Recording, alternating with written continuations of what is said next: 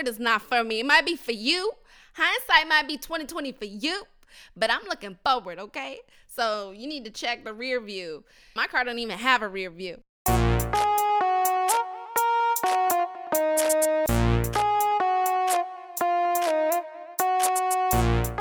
Welcome to the Peaches Ain't Pink podcast. A show with two cousins from different worlds with the same dedication to glutes and truth. I'm Meredith Atwood, a former attorney turned coach and author of The Year of No Nonsense. And I'm Brianna Belser, a Harvard grad turned TV writer and actor.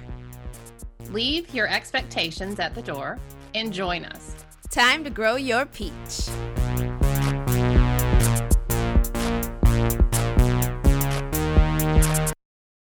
Hello, everybody. Welcome back to another episode of Peaches Ain't Pink. Today, we're going to talk about goals and expectations. And one of my favorite quotes that I have been just had in my pocket since probably 2013 is by Earl Nightingale. And I can't swear to him. I don't even know who he is. It's like one of those things, like maybe I should research who this guy is before I keep quoting him. But I like the sentiment. Never give up on a dream because of the time it will take to accomplish it. The time will pass anyway.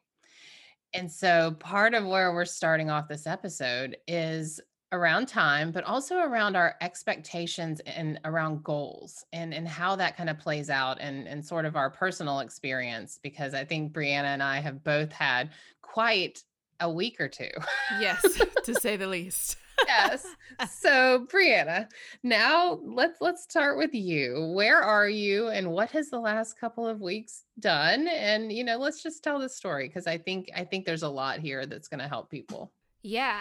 So I am back in Georgia. I left Los Angeles. And for me, I was working on Zoom and writing for this television show on CBS. And I was auditioning remotely with self-tapes that were recorded as opposed to going into a casting office.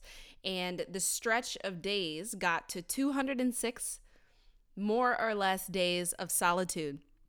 And I live in a one-bedroom apartment, or I did live in a one-bedroom apartment. And what I found is September was going to be my month of reckoning. When the pandemic hit the United States, Los Angeles locked down, and I lost my job immediately. So I spent the first 4 months unemployed. And, I was living my best life, working out and making sure don't drink, don't do the vices, just really keeping myself mentally organized. And it was sustainable. I thought, as we all were told, that this was going to end relatively soon. It didn't. And Los Angeles has never reached a state of reopening. So since March, they have more or less only permitted, essential businesses and outdoor seating for gatherings. You must be masked at all times, as is appropriate. And you can't enter any establishments. The lines are limited and all of that. So life never resumed any sort of normal. And the only things that I had legitimate access to in Los Angeles were my apartment and like the mechanic and the bank. So losing the gym, not being able to see my friends and family, and seeing a mass exodus from the city. A lot of people who I knew moved back home. They started enrolling in grad school, created a period of solitude, like I said, stretched for 206 days, where I knew in September I would find out so many final decisions about jobs, about auditions, and just about the state of LA. And the news came out like this. Los Angeles is not going to be able to have a widely administered vaccine until July 2021 or September 2021 at the earliest. So suddenly I'm staring down the barrel of 10 to 12 additional months after having just completed a pretty difficult 7. Then with my job, I had 2 major auditions that would really revolutionize my career in terms of how I spend my time day to day that I did not book. So, Godspeed to the person who booked the gig. But for me, that was an opportunity that kept me in the city that was off the table. And then lastly, in terms of just a social circle, without friends to even do social distant hikes with, because they're gone, and being unwilling to pop my bubble in order to go to other people's houses, I was looking at another year completely and utterly by myself. That's not sustainable. And I knew that I needed to move in order to be able to work 40 to 50 hours a week on Zoom, and when I'm offline to have my needs spiritually, emotionally, and socially met. So I moved back to Georgia. And I'm trying to tell myself that what it feels like symbolically is not what it is legitimately. I've worked my entire life to get to Los Angeles and to be able to tell meaningful and impactful stories on a massive scale. And I started off in Georgia. And so to end up back in Georgia is rough mentally. Yes. But you really just did it because you wanted to have cohesiveness with our podcast. You wanted Of to be, you were like, course. someone needs to be back in the peach state. Some peach needs to be down south. But I've been telling myself before I made the decision to move, because really I made it and then 10 days later I moved. Don't get stuck in the symbols. It's not failure and it's temporary.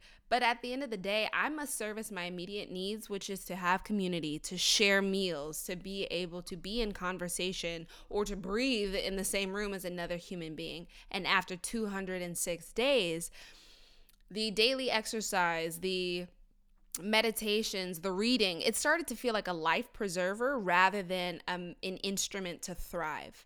And for me, I'm not a person who lives for good enough or it'll do. I want to feel well, and I want the rebounds from the low points to be significant and strong. So that's my rough for tonight. How have the last 14 days treated you, Meredith? So mine is going to sound really, Nope, I don't don't know. do it. First, I hear an okay. ant coming. Okay, okay. This really matters to me. All right, here I go. I wrote this little book, The Year of No Nonsense, and it went, let's see, we went under contract, I don't know, end of 2017. So it's like a 3+ year journey.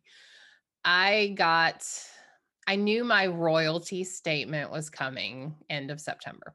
So for those of you not in the publishing world, the royalty statement is interesting. So most authors who are traditionally published, which I am, get a book advance, and it really is an advance. Like you have to pay it back. And this is little known. They're like, oh my God, they got $100,000 advance. Well, they don't get another dime until the publisher recoups every penny of that 100,000. So you can get your advance, work for 3 years like I did, and never see another dime. Like that is on the table for authors. So in the publishing world, it's a really great deal to pay your advance back, like ever. And it's a really special deal to ever make royalties soon. You know, usually the big books, the New York Times bestsellers and those types get their advance back plus $1 million. So I had been manifesting my book royalty statement for some time. It was going to be great. It was going to be awesome. And it came, and it was not awesome. But the caveat to this is it was good. But my expectation, the number I was manifesting in my mind, was not met. So when I had talked to my coach about it, she's like, how was it? I'm like, it's terrible. It's awful. It's the worst news. And then the next call I had with her, she said, so tell me more about it. And we drilled down what it actually was. And she's like, you did not tell the truth. Right. Like you did not tell the truth about what your royalty statement meant. And I'm like, yeah, I didn't. And I started to think about why. And it's because I had this timeline, this expectation, and this dogged determination that this book was going to hit the New York Times bestseller list. And cue the eye rolls from anyone in the publishing industry, because everyone in the publishing industry knows that the New York Times bestseller list are usually already famous people, politics, or flukes. I am not already famous. I do not do politics, and I'm a fluke in my own way. But it's a really high bar. Okay, really high bar, super high bar for your first showing of a book in the realm. And my first book, Triathlon, that was a certain book, but this is my first book that's a self-help, like first go at it, right? And but because I had this timeline. One, the New York Times bestseller lists are usually made within the first 2 weeks of the book coming out. So I had this timeline. This has to go quickly. And Then the timeline became, well, it didn't hit the bestseller list, but it should still have sold 450,000 copies. So then I create a timeline within the 6-month period to get my royalty statement, none of which happened. But the expectation around what I believe should happen, and I defined what did happen as a failure. And where we kind of tied in this conversation is, one, what are our expectations doing to us? Goals are one thing. Yeah, by the way, I'm still going to hit the New York Times bestseller list. Yes. I Name it still and am. claim it. 2021 is actually, wink, wink, the year of no nonsense. So it's like, what is the goal? What is our expectation around the goal? And then what happens when the goal is not, quote, met? Okay. So, and I think that's where we want to go from here. And that was a lot. Whew. Well, first off, congratulations on paying back your advance. Big Thank claps you. for that shit. Okay. Right. I think it's amazing. And what we should drill down on here is, what was the goal that you set? Meredith is going to write a book that hits the New York Times bestseller list in the first 2 weeks of publication. She's going to make oodles of money in royalties, and your writing career will take off like a box of dynamite. Right. Duh. That goal is still in progress, particularly if we harken back to the quote you opened us with, right? So then the question becomes, okay, we know the goal, explicit. We're going to shit on the New York Times bestseller list. What's the expectation? Your expectation was December 19th to January 6th, 2020 was the specific timeline. Yeah, that you were going to achieve all of these things. It's not off of the table now, but because your expectation was ruled by a timeline of 2 weeks that ended January of this year, since you didn't hit that benchmark, you define it as a failure, right? If we look at my goal was to move to Los Angeles and never come back. And more specifically, to be able to continue to further my career actively while we are undergoing a global pandemic that's tanked the film and TV industry, or at the very least put it on a hold. So that was my expectation. Right. My timeline was now. There was no, I didn't want to stop. So 4 months of unemployment is defined as a failure. And here I am, fully gainfully employed. My episode will air at Christmas on CBS, guys, which I can acknowledge as a victory, but it's still difficult at 27 years old to have been away from Georgia for 10 years to find myself back here. And so by that measure, again, of expectations and timelines, it feels like a failure. And I think where we can really get real is like, how did you build that expectation that in 2 weeks you'd hit the best seller list on the New York Times? Where did it come from for that goal? Oh my God, I don't even know. I don't, like, that is such a good question, but it's very much my brand. It's like, I do this shit. I just set this thing. Well, like, yeah, it's how I've done it. It's also, I think, upbringing. Like, excellence equals this, greatness equals this, winning. If you're not first, you're last, Ricky Bobby, right? God, yeah. There's just this sense. And what was it your dad used to tell you? How do you spell fun? W-I-N. How do you spell fun? W-I-N. And I think there's just this constant hustle, constant drive, which I'm very proud of. I think it's a character trait that is excellent. I very much believe in the hustle, but that hustle, just like strength can be turned into a negative, hustle can be turned into a negative, because then you say, well, I got enough hustle, I got enough strength, I got enough, drive in me to drive the New York Times bestseller list. That was ego. It was all ego. Because here's the thing, here's the truth about my book. People that it has made a difference and it means a lot to, one-on-one people, humans. And so the turn for me, when I look back on it, I go, oh, that was an ego goal. 100,000%. That was like, I am somebody. Here's my book. Give me another book. Let me prove to you that that's it. Let me prove to you that I'm worth something. And as I look back on a lot of my goals, it's still got that undertone. And I think part of the expectation around time is ego driven. And if we can just say, okay, these are still my goals.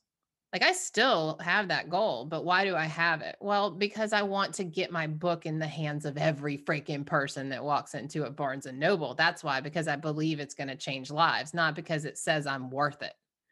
And when you really start to come at it from that angle, it changes because all of a sudden your time doesn't matter. Like it's not the time goal, it's the goal. Well, it's the purpose. Where's your purpose? And when your self-concept is tied up in your achievements, there's no space to fail, because then you as a person are a failure.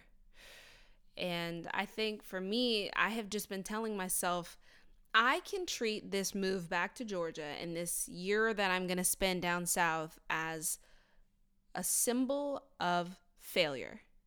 You set out to leave and never come back. You set out to tell stories, and you are back not telling stories. And that means you failed. That can be the sort of self-talk that I have going here. And I think what I'm combating, just like you're combating, is tying up Brianna is as good as the work she does. Because it's not real and it's not true, although I feel it so acutely sometimes, where I'm only as good as what I can bring to the table. And honestly, the way that you said that growing up, you had this definition of excellence and greatness that had so much to do with being strong, achieving a goal. So much of my career in entertainment has been trying to make sure I read it and use it as a career instead of thinking about it as art. So for me, I'm like, there are measurable goals. I'm going to be a professional. I'm going to hand over fist improve, hit these goals, and ascend. So for me as a professional, right? I'm a professional television writer. She's using air quotes for those listening Aggressive on the podcast. Air quotes.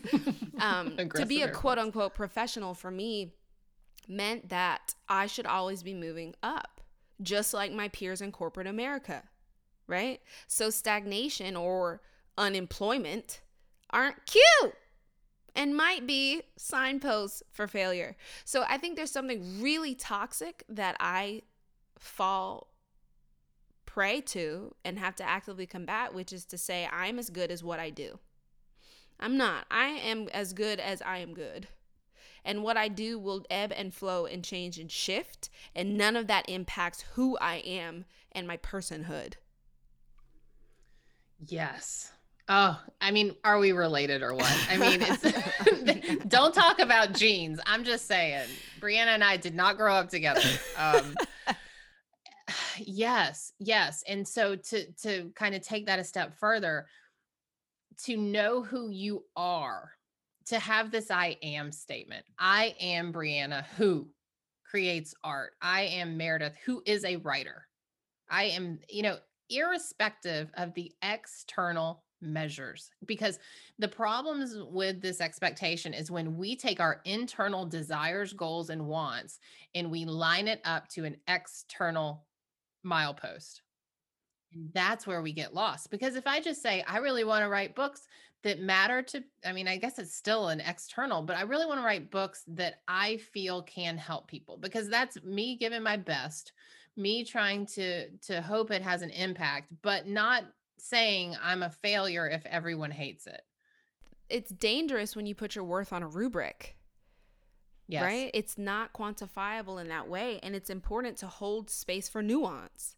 And I think when I look at you, you're one of the few people that I've ever met in the real world who are published. And I'm not talking self-published via Amazon. Not to knock those achievements for those who do it, but the book industry is dwindling. To get deals is incredible. It's incredible. I think that people do not understand, just because you're literate doesn't mean that you're a writer. So for you to be Right. able to publish 2 works to pay back your advance, it's a gargantuan achievement. I Not that know. who I you are know. Like, is tied up in that, but it's massive. And I can look at you immediately as a person who writes television and knows how hard it is to be able to professionally write. I look at that and I'm blown away. yeah, but let's switch this to you. And I feel like we're just like, here, I pat your back, you pat You're mine. pretty. But Tell me this I'm is pretty, Meredith. important. I'm ready. You're so pretty. Oh my God. But how often do you gloss over Harvard? Yeah. It's just like a thing you did. By the way, everyone, she's a Harvard grad, if you didn't catch that. I mean, but this is what we do. We types who measure success by external variables Right. and get down by it. We totally forget. Mm-hmm. I do it now with Iron Man. People are like, but you did Iron Man. I'm like, whatever. Been there, done that, bought the t-shirt. Whatever. My life moves in one direction. That's forward, and ideally forward and up. So diagonal, but it's cool. Yes.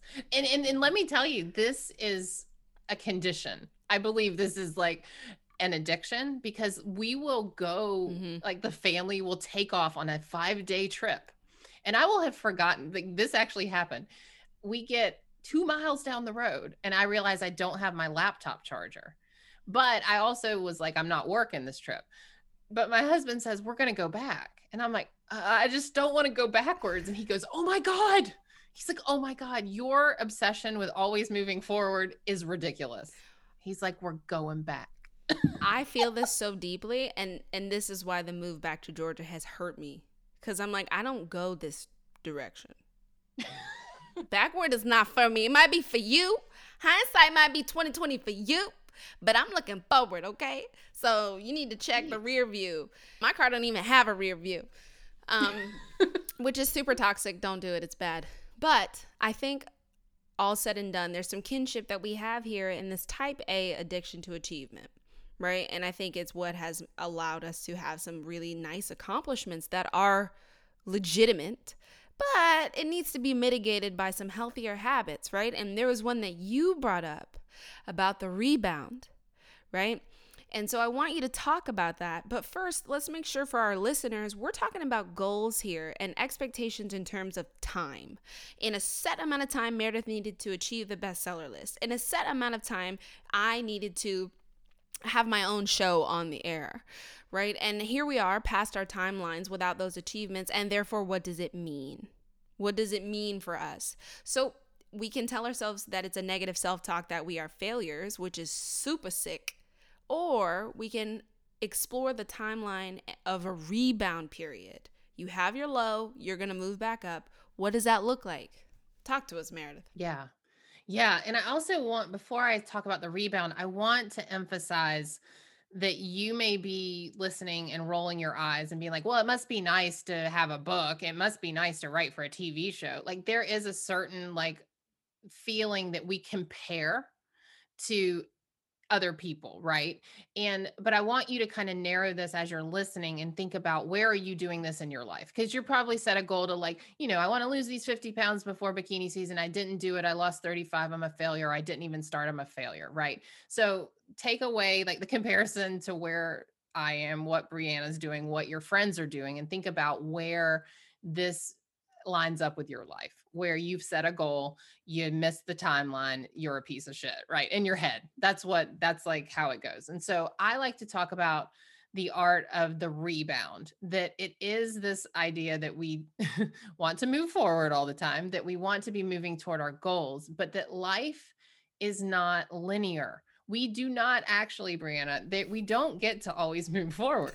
We get to go forward a little bit and sit backwards and zigzag. Totally. And that is the rebound. And what I mean by that is you're going to fall down, and it's how quickly do you act like a basketball and get right back up and keep going.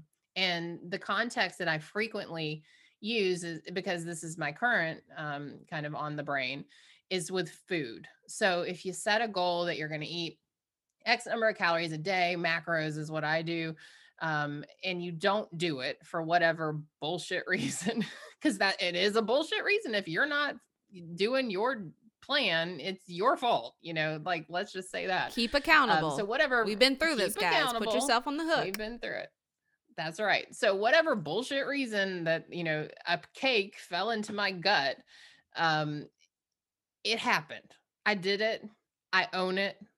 How quickly do I switch it back to my turkey and my asparagus? Do I do it tomorrow and I continue to eat like shit the whole day? Or do I do it immediately? Like the immediate next meal correction, next bite, when you realize you did it and it was contrary to your goal, that is the rebound. And the way this has played out for me is over the course of the last decade, back when Brianna was a fetus, I have learned to rebound faster. So, for example, I would do a 3-month diet. Yay me, I'd lose 10 pounds. And then I would go on a 6-month bender where I would eat whatever I wanted and drink for 6 months and wake up one day and be like, what has happened to me? Where did I go? What has happened? And it's now August or whatever. And so now the rebound is shorter. Sometimes it's minutes. Reset the mind. Boom, I'm back. My expectations around my goal are that I just do what I say toward my goal. There's no time. And where this meets time is we think we didn't accomplish our goal by this time, therefore we failed. Boom, we're going to keep laying down. And so if you lose the time expectation, learn the art of the rebound, immediately get back on the goal, the dream, whatever it is, and forget this time component, because that's what really matters, because you will lose so much time if you just keep laying there in your cake or whatever it is. Yeah. I agree exactly with what you're saying about the rebound and making sure that your focus is when's my next shot, as opposed to I took one, I missed one, that's over, the dream is dead. I would go so far as to say every time you set a goal, expect that you will have miniature failures. Expect that there will be moments where you are going to fall short or miss the mark. And knowing that that's happening and that it's actually, in my view, inevitable, build it in. And say, okay, well, I'm going to try and write a script. The first one might be crap. Let me write the second one. And hopefully that's a little less shitty. And then I'm going to keep moving, because growth is growth. And I think there is something, I get very binary when it comes to measuring my goals, where I'm like, is it or isn't it better than yesterday? If it is better than yesterday, you grew, Brianna. Go again tomorrow. Right? And I think sometimes to remove nuance from this measure of failure, it's like, okay, that sucked. That was shitty. I'm going to sit here. I'm going to lick my wounds for tonight. And then tomorrow we back at it. I think all of that is healthy. Yeah, I want to jump in real quick because I like the idea, is it better than yesterday? But that too needs to be broken down even smaller. Is your mindset better? Yes. Because, sometimes your results, like this is a whole nother conversation, but your results are not, quote, better. Because, you look in terms of the scale, like I can be up 3 pounds and I'm like, I know I didn't eat 3 pounds of turkey yesterday, for God's sake. Like, so I just want to caveat that it's like, is your output effort, is your mindset, is you doing what you said better than yesterday? I think that's just there are some days where I sit down to write and I'm like, I'm going to write a whole act of the show. And then I write half an act, but it flew. And I just had so many ideas going that I was able to keep churning and churning, as opposed to muscling through an act that at the end of the day didn't feel good or didn't feel energized. So I would agree with you. Be careful about how you measure and don't let it be results driven. But when it comes to the rebound, and the other thing that I wanted to add is if you expect that you're going to fail in miniature ways as you pursue an ultimate goal, then challenge yourself to get back up, right? And that is the rebound. And in rebounding, the other thing that is required is you are not allowed to do negative self-talk about that blip. So, okay, drop the ball, I'm back on it today. And that's it. It's over. Right. It's gone. Give the rebound the respect it deserves by being the present, and keep the failure in the past. Whoops. Then I shit the bed on that episode. It's fine. It's done. Let me do the next one. It's all good.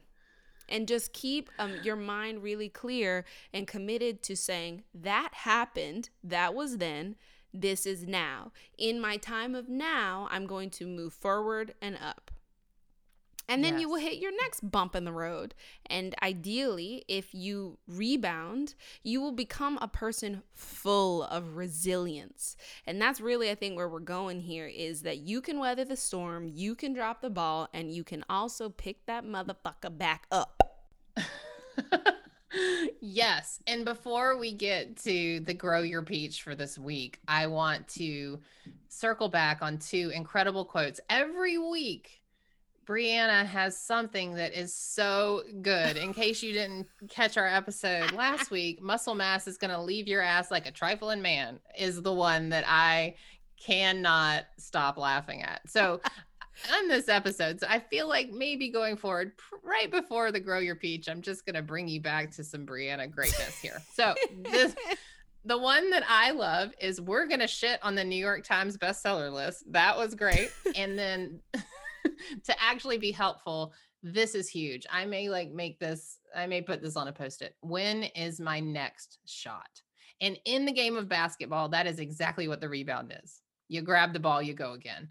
And I think that really segues nicely into what we're going to say for Grow Your Peach. So, Brianna? This week, as you're thinking about the things that you've set as goals, and you are building an expectation about timeline, build in the rebound.